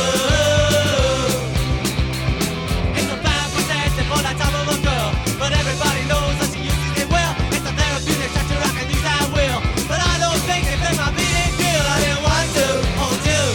I didn't want to use you. Rolex, Rolex, blue. All I wanna do.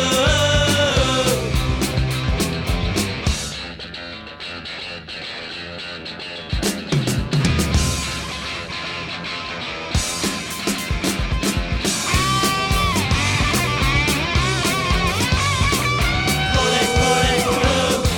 All I wanna do. I'm sitting in a carriage of a Bakerloo. Erotic of my pocket, got a packet for you. I put up the escalator on my way home. I don't need no champagne, I wanna be alone. I didn't want to hold you. I didn't want to use you. Rolex, Rolex, blue. All I wanna do. Johnny, Johnny. There it was, The Clash with their classic song, Protex Blue, that was so classic that the American censors decided to leave it off of the American version of that first album, which always irritates me. Diving deep into the sex life of a young Liverpool Neil. There you go.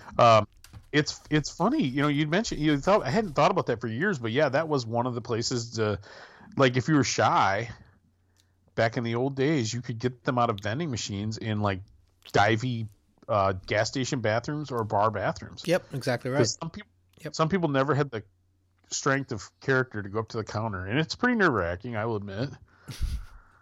I went, Well, that's what much as I hate. that's what the Madness song "House of Fun" is about, right?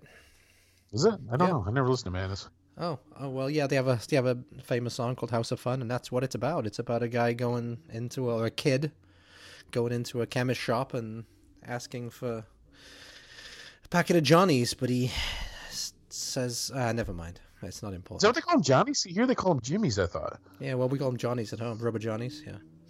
Yeah, well, you're like, I need a pack of fags and some Johnnies. Like, what? Yeah, exactly. What? Exactly. You've just got us cancelled on every fucking Exactly. I'm going to smoke one of these fags after I use my Protex. all over the country. We're cancelled. Did you hear what those assholes said? They said the F word. Exactly. Yeah. Exactly. Okay, so rounding up your trip, so you went to 2 record stores. That was it. Man, it's disappointing, man. I thought you'd have been all over the southeast, going to record stores. The funny thing is, I was about an hour and a half from Atlanta, and I would love to go to there's some records in this little area in Atlanta called Little Five Points. Yep, know that place very well. I wanted to go to Criminal Records and some of this place, but the traffic was so bad because we were kind of in the orbit of Atlanta at one point. The traffic was so bad I couldn't stand it. Just 75. I don't remember which one it was, but my kids, I'm like, I'm not going to drag my kids down this long drive so that they can, so I can go to record store. So yeah, I actually only did go to the one store. It just wasn't what this was. It wasn't that kind of vacation. I got it. It was a family vacation. Yeah. Which is a bummer too, because like I'm sure I'll buy, if I go to Vegas or like I know there's a record store in the little town we're going to when I go with the women or when I go with my wife and the other couple, but I'm flying, so it's like it's always a little. This time I had my car. I had room to. I mean, I barely had room. We look like the freaking Beverly Hillbillies do. We have so much pop in the car, You were on the back with the fucking in the rocking chair. Exactly. Grandma's on the rack on top. Well, so hold on a second. So if I decide to go to fucking punk rock bowling, am I going to be a fifth wheel by the sound of this thing? Well, here's the thing. I don't think it'll really matter because we're not the girls aren't coming to the show. Yeah. Oh, admittedly, yeah. And by the time the show's over, you're not going to be ready for a nightcap anyway. You're going to be ready for bed. Yeah, maybe I'll pick up some fucking Vegas floozy, right? There you go. You buy yourself a 12-pack of those Protex Blues you love so much. Yeah. Actually, I think I still got them in my wallet. Hold on. Still got the same one from 1980. Yep. Yeah. Boy, those were the days, huh? Oh, boy. Those were the days. Eternal. Oh, we were all optimists back in those days still. You know what? It's funny. I can remember that night distinctly because a friend of mine, Neil Morris, was that a David Bowie song, "Let's Dance," was just out, and I want something off that album. I don't know, but anyway, he fancied himself a Bowie fan, and he was like in some bad like suit jacket and stuff, and it was like dancing around the floor, thinking he was gonna get all kinds of girls, and it didn't work out for him. But yeah, Past the dust. I think I'm Bowie, huh? Yep. Let's dance. Yeah, so that was like 82-ish, I think, wasn't it? Was it? I don't know. Well, this would have been 81 because that was when my 18th and everyone else was having 18th birthday parties, and they would hire out this shitty place, like I said, called the Old Tavern, and it just had a dance floor and and a small bar and a bathroom with Johnnies in it. So that's all you needed, right? Huh. That's all you needed back then. Simple life, buddy. Yeah, needed beer and Johnnies. See, you used to be able to buy them for 75 cents a piece at some of the local gas stations here, and I was always like, you look at the cover, it's like tested to the finest standards in India. I'm like, don't they have 1 billion people there? Yeah, it's not exactly a ringing endorsement, is it? Exactly. What do they know about Jimmy's? Yeah. All right. Hey, talking about... I'm going to play one more. Hold on. I can't let this one pass. Talking about India. So did you see, because I know that you're a Simpsons fan, right? Yep. Did you see that What's-His-Face made a huge apology about voicing Apu? Did you see that? I saw they were getting rid of Apu. I'm only in I'm starting to rewatch again. I'm like in season 13. And it's funny because I did watch all these originally when they came out, but it's already starting to get pretty preachy. Yeah. At season 13. And I still think it's hilarious. I love the show. It's one of those shows where I don't need to stare at it. It's sort of like putting on a baseball game. Mm-hmm. You don't need to watch every inning of it. It's just, you get a laugh out of it once in a while. But yeah, I think it's, the question I would pose is, okay, it's a stereotype. Obviously it's a comedy show, right? It's a cartoon, for God's sake, first of all, right? This is not a, world's most important social commentary, but Apu is a beloved character. Were they bad to the guy? He has an Indian accent, and I can't think who the actor is, but he does an Indian accent, and it's like, what the what do you? And he's like, yes, next time. Is it the guy who does a lot of the voices on there? Yeah, he's a pretty famous guy because I recognized him and I recognized the name. But he's like, yeah, next time we'll be sure to get like an Indian actor to do the voice. And it's like, well, you said the word actor. That's what the whole point of fucking acting is. You're not really a fucking cartoon either. You're an actor, and that's what actors do. They pretend to be somebody else. So it's absolutely fine, and it's a comedy cartoon. I don't think anyone's getting fucking offended. It's just absurd. Absurd! Back in Shakespeare's day, it was all men, right? Playing all the parts. Yep, they played the women. Yep, exactly right. But that's what actors do. They pretend to be somebody else. It has gotten sort of absurdist, where it's like, we're constantly apologizing. It's like, well, we didn't hire an actual handicapped person to play a handicap. It's like, my God, you gotta not be able to walk to get that part. That's too high a price to pay for me, It is sort of weird that they don't. Yeah, you can't be an actor anymore. Like, well, if you're gonna play a gay person, you have to be gay. It's like, well, you're right though. I mean, that's not acting at that point, right? Exactly. I just want the best performance. I don't think, people should be shut out because of these things. But if a gay guy plays a straight guy or a straight guy plays a gay, I couldn't care less. Just convince me, And so the Indian guy doing an Indian accent is going to be different than whatever that white actor's name is doing the Indian accent. Obviously, it was an exaggeration too. I mean, the Indian accent, right? It was, it was sort of a. Did it make fun? Absolutely, but was it mean spirited? It can't. Well, they make fun of everybody. Standard. The main guy's a white fucking dork, right? I mean, dude, what about Disco Stew? To the disc or the fat white guy who runs a comic book store. Ooh, worst episode ever. That's Dave Parasite right there. And listen, They are they're a comedy show. They're not responsible for raising children or anything else. Yes. Oh, Anyway, it just makes me so angry. I had to actually had mention that that. we had that on a lot on vacation, actually. But anyway, I'm gonna play my last song, which I can't remember what it was. Dead Milkman, which surprised me. Dead Milk. Oh man, I know you're not a huge Dead Milkman fan, are you? You're not a fan. I don't know him that much, to tell you the truth. So tell me about him. Sell me on him, Tom. Well,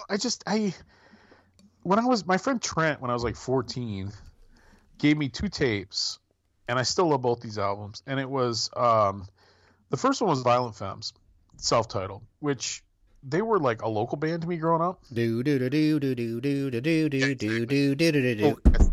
Like I saw them play at local bars or whatever, but they were sort of like, and I love that album so much, but I wouldn't say they're like exceptionally talented. They just kind of like captured something on that first album, especially. Talk about a band that have made a career out of one album.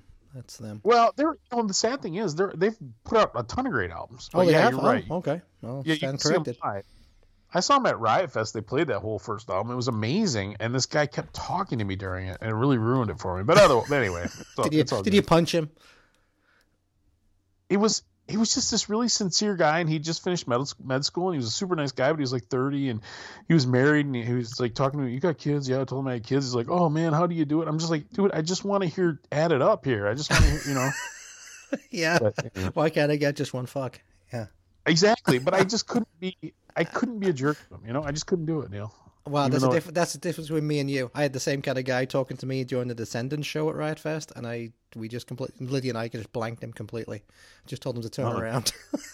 that British hospitality I learned all about from the vacation movies.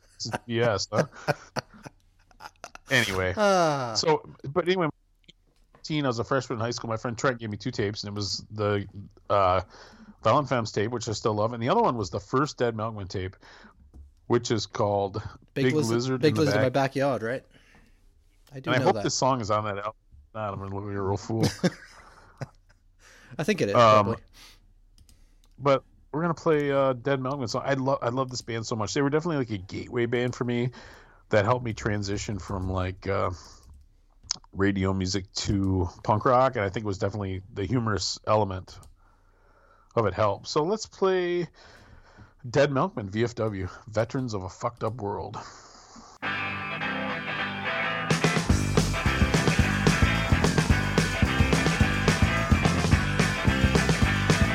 Mom and Dad don't like me, they say I'm mean and crude. Oh, they've tried to make me a good little boy by sticking downers in my food.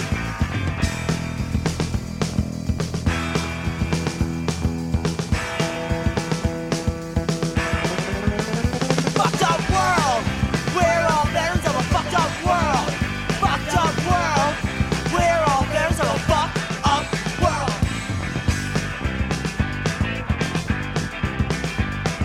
My neighbors try to run me down, cause I'm such a mess. Maybe it's cause of the way I look, or maybe the way I dress. Philosophers try to put me down. Hey, what's the meaning of life? Go kill a cop and drink till you drop. Maybe that's my advice in a fucked up world. We're all veterans of a fucked up world. Fucked up world. We're all veterans of a fucked up world.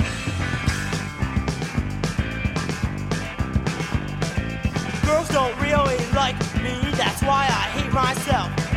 Maybe it's cause of the way I look, or maybe it's something else.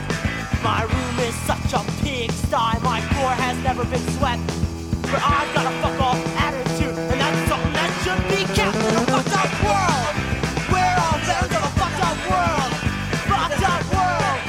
We're all veterans of a fucked up world. So that was one of Tom's memories of high school. Dead Milkman with VFW, which is indeed off of the Big Lizard in My Backyard album from 85. Yep. Yes. Sounds all right. Yeah. Yep. So I remember that because even though I was never a big fan, so I was still down in Champaign at that point.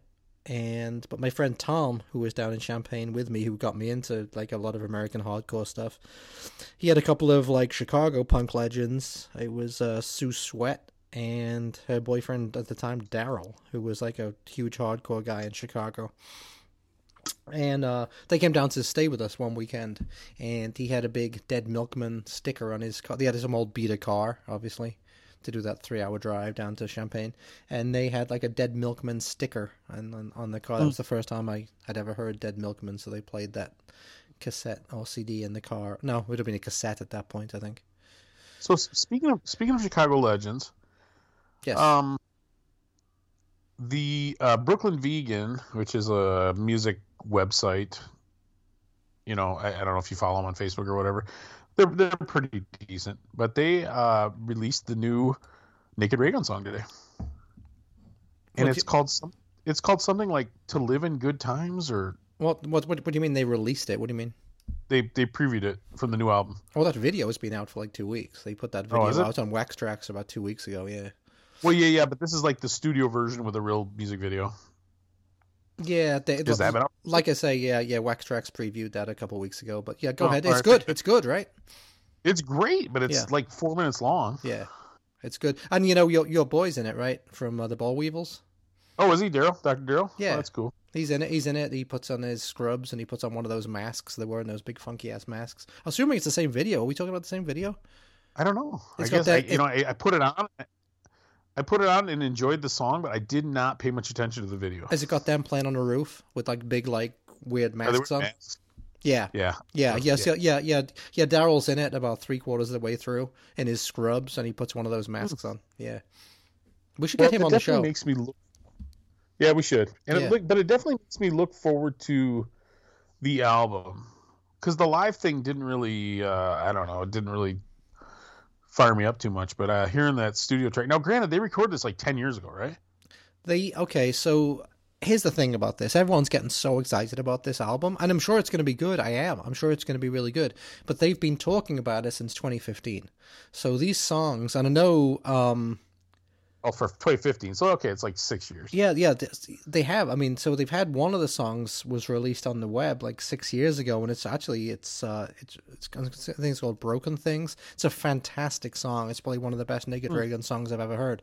But yeah, it's getting on like 5 or 6 years now since they've been talking about this. So, when this thing actually comes out, it's like Social D, right? They'll start playing a lot of the songs from the next album. They'll start playing them live like 6 years before.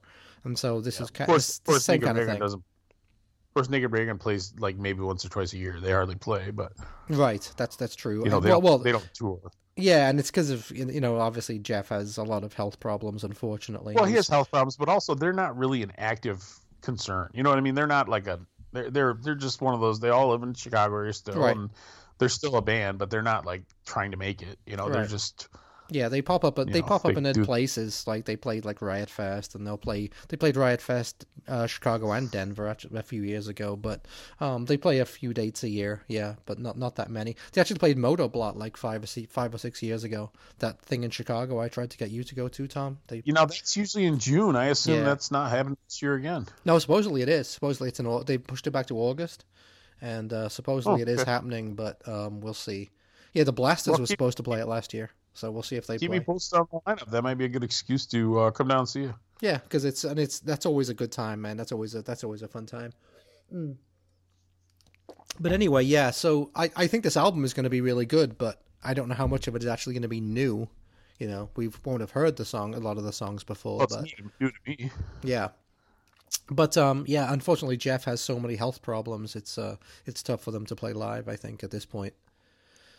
Well, plus he's busy with his raccoon rescue. Yes, he does. Yes, he does. The raccoon rescue, exactly right. Something that exists. Excuse me. Sorry about that. Wow, sounds like you got attacked by raccoons there. Yeah. I went to the dentist for the first time in 16 years yesterday. Wow, that is very British of you. Yep. How about that? Yeah. How many did they pull? I need one pulled, but they wouldn't pull it because my fucking blood pressure was too high. How's that? Yeah. Why? Because you're all worked up going to the dentist. That'll be one of the reasons. Yeah, I mean, it is probably a little high, but, I'm in pretty good health most of the time. Having dentists, see, now that's strange to me. I mean, you've had good jobs, and you must have had dental care and stuff, right, or no? I have, yeah. I just never had anything wrong with my teeth, so I mean, you don't go to the doctor. I guess you'd get a checkup every couple of years, but you know what I mean? You don't go to the doctor just for them to see how you are, so I didn't have any teeth problems, so I figured, why go? So I went, but after all that time, I had one tooth that needs to be pulled, which I've known because a piece broke off. But apart from that, I only had 2 cavities. That's pretty good, right? Not bad. No, I got a little bit of pain myself in my teeth. I'll tell you, teeth are one of those things, man. If you got a bad tooth, it really makes your life miserable. It does. Considering it's such a small, stupid fucking thing, it makes your life hell, right? I have one of my big molars down the bottom. You can't see it, but I mean, it was when I had my old job and I didn't really have like money in my HSA or anything. So I had a choice. I said, well, we could probably try to bridge this thing and fix it. And it was going to be like $2,000, right, or we could pull it for $150. I'm like, well, there you go. I think that was the thing. Out. It was huge, man. I mean, it was unbelievable. Did you get it pulled? Or but you can't see it. I did. I got it pulled, but you can't see it. It's kind of towards the back. It's not like I'm not going to walk around without one of the big 4. You know, the ones in the middle. Yeah. Well, I mean, okay. I did pass through some southern states on my way down to Georgia, and we definitely ran across a few of the quintessential type of rednecks. You know. Yeah. We went to a flea market. There was a woman walking a goat on a leash like a dog. Oh, fuck off! No, there wasn't. No, I wouldn't kid. Amazing. Oh, that's trying to sell it. The people watching is just incredible. Yeah. But anyway, right. So we've done Punk Rock 101 and we've taught people nothing, Neil. Nothing.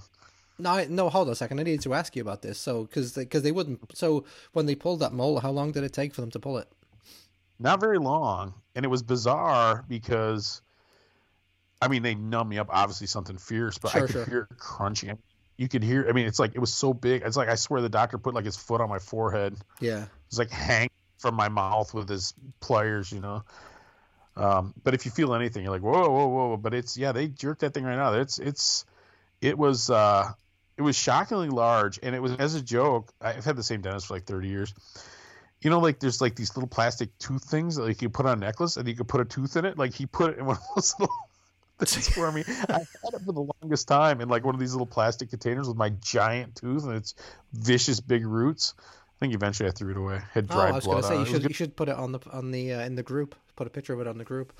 I should make it into a necklace and wear my own tooth on a necklace. Yeah, that would be good. I'd like that. Oops. So hold on a second. So what else did I have to talk about? So we talked about Naked Rhaegar and we talked about Apu.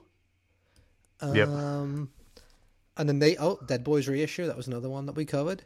So the only other thing I wanted to talk about was I played a Clash song before. So did you ever listen to or hear that last Clash album, the one where actually after Joe had fired Mick Jones, cut the crap? I have on CD, yeah.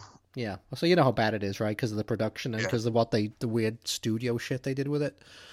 So it wasn't very rocking. It just didn't have like an aggressive sound to it. Yeah. Right. So, but you know the actual band he had at that point, the version of the Clash he had at that point, which was Paul, Joe, and like 3 other guys.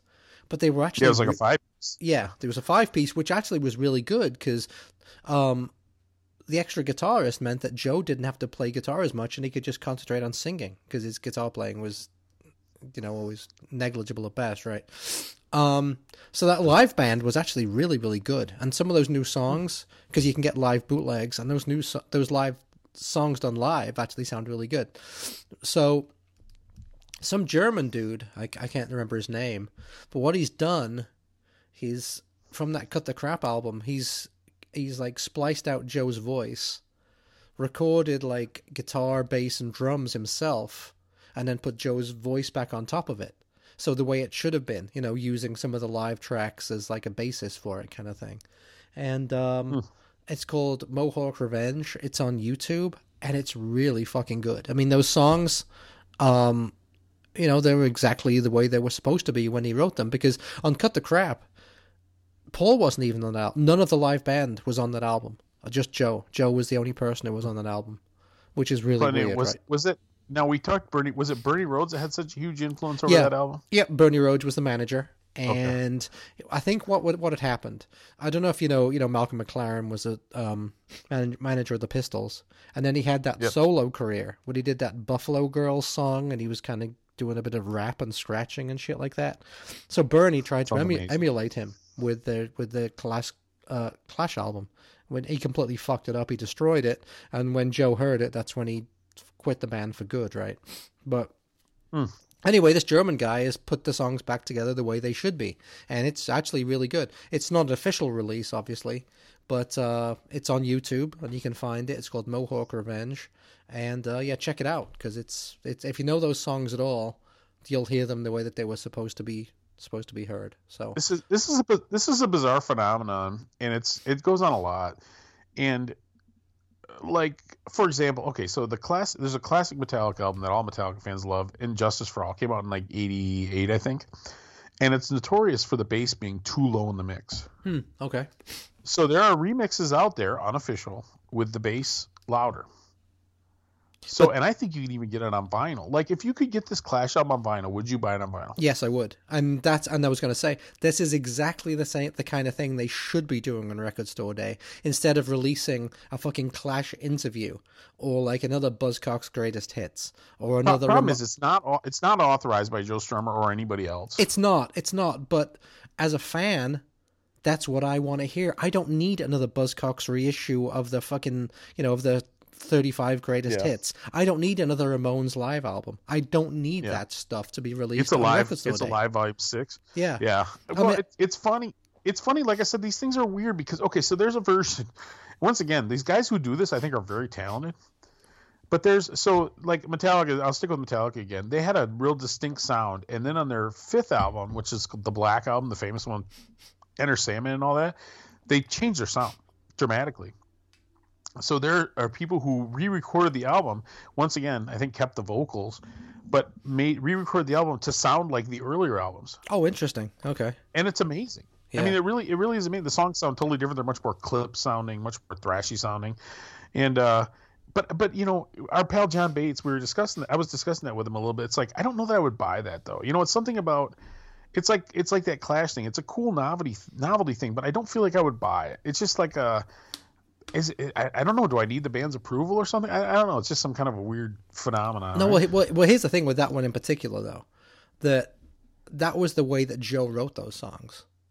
And like I say, as soon as he heard what Bernie wrote, but Joe could have done another version of it.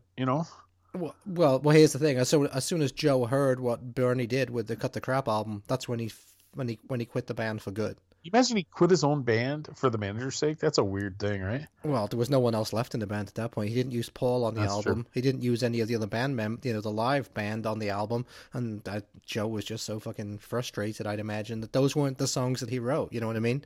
That's not what they were supposed to sound like. They didn't tour behind that album or anything? Well, they toured before it. And like I say, that's how we know what those songs were supposed to sound like.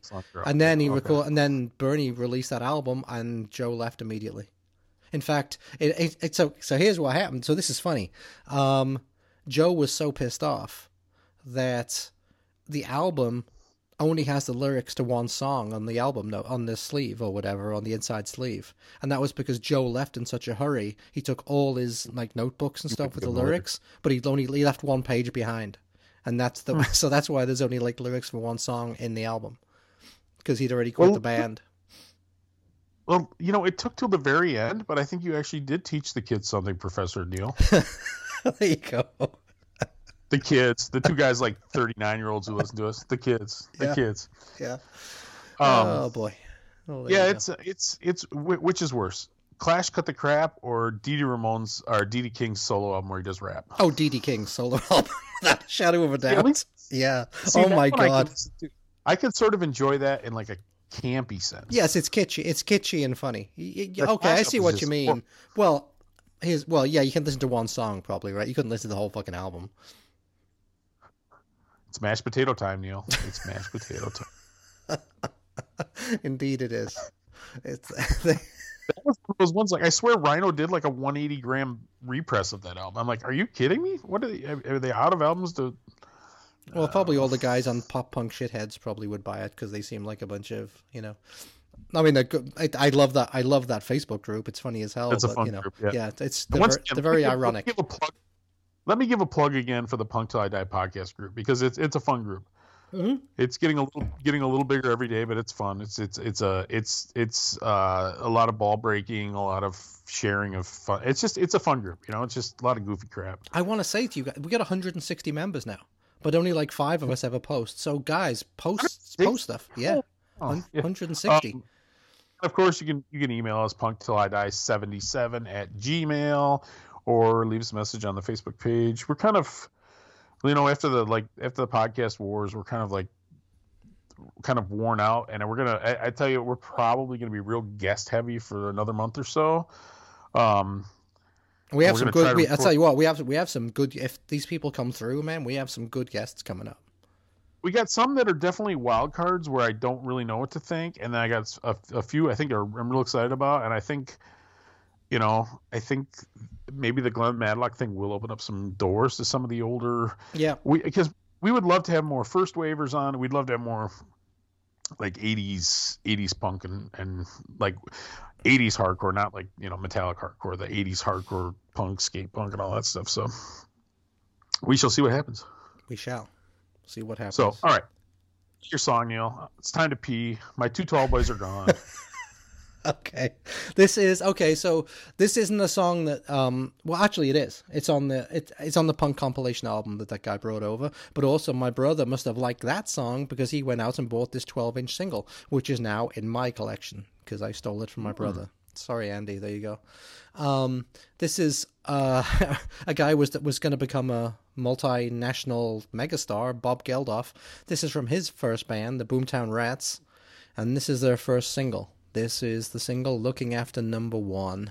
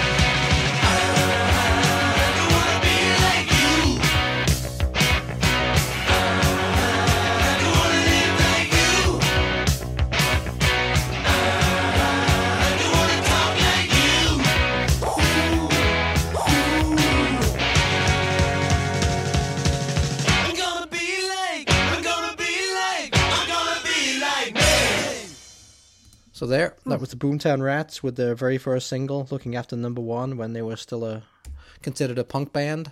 And that That single even has you can cut out an armband from the back of the sleeve and tie it around your old leather jacket or your old school blazer or whatever it was that we used to wear in '77 to go out with. So yeah, Looking After Number One's a great song though. So right. There you go. Well, I hope you all learned something. Yes. And because we're going back, because that was it. That was our contribution to education. Next week, it's back to shenanigans. Yes.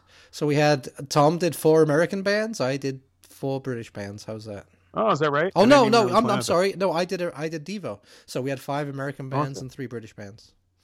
USA. Yeah, you guys won. You guys won this war. Exactly. Yeah. Exactly. The colonies win again. Yep. All right. So yeah, give us a yell if you want, and thanks for listening again. And yeah, don't be afraid. Don't be afraid to post on the in the Facebook group. Please do. 160 members, only like 6 of us seem to have a post. So yeah, post stuff, post records, post gigs, your favorite gig memories, post anything you want. No one cares. Questions that we won't be able to answer. Yes, exactly. So yeah. Anyway, yeah. Keep a little mark in your heart. Stay free. There you go, Tom. Do your thing. Thank you. Come again. Thank you, Apple. Bye-bye.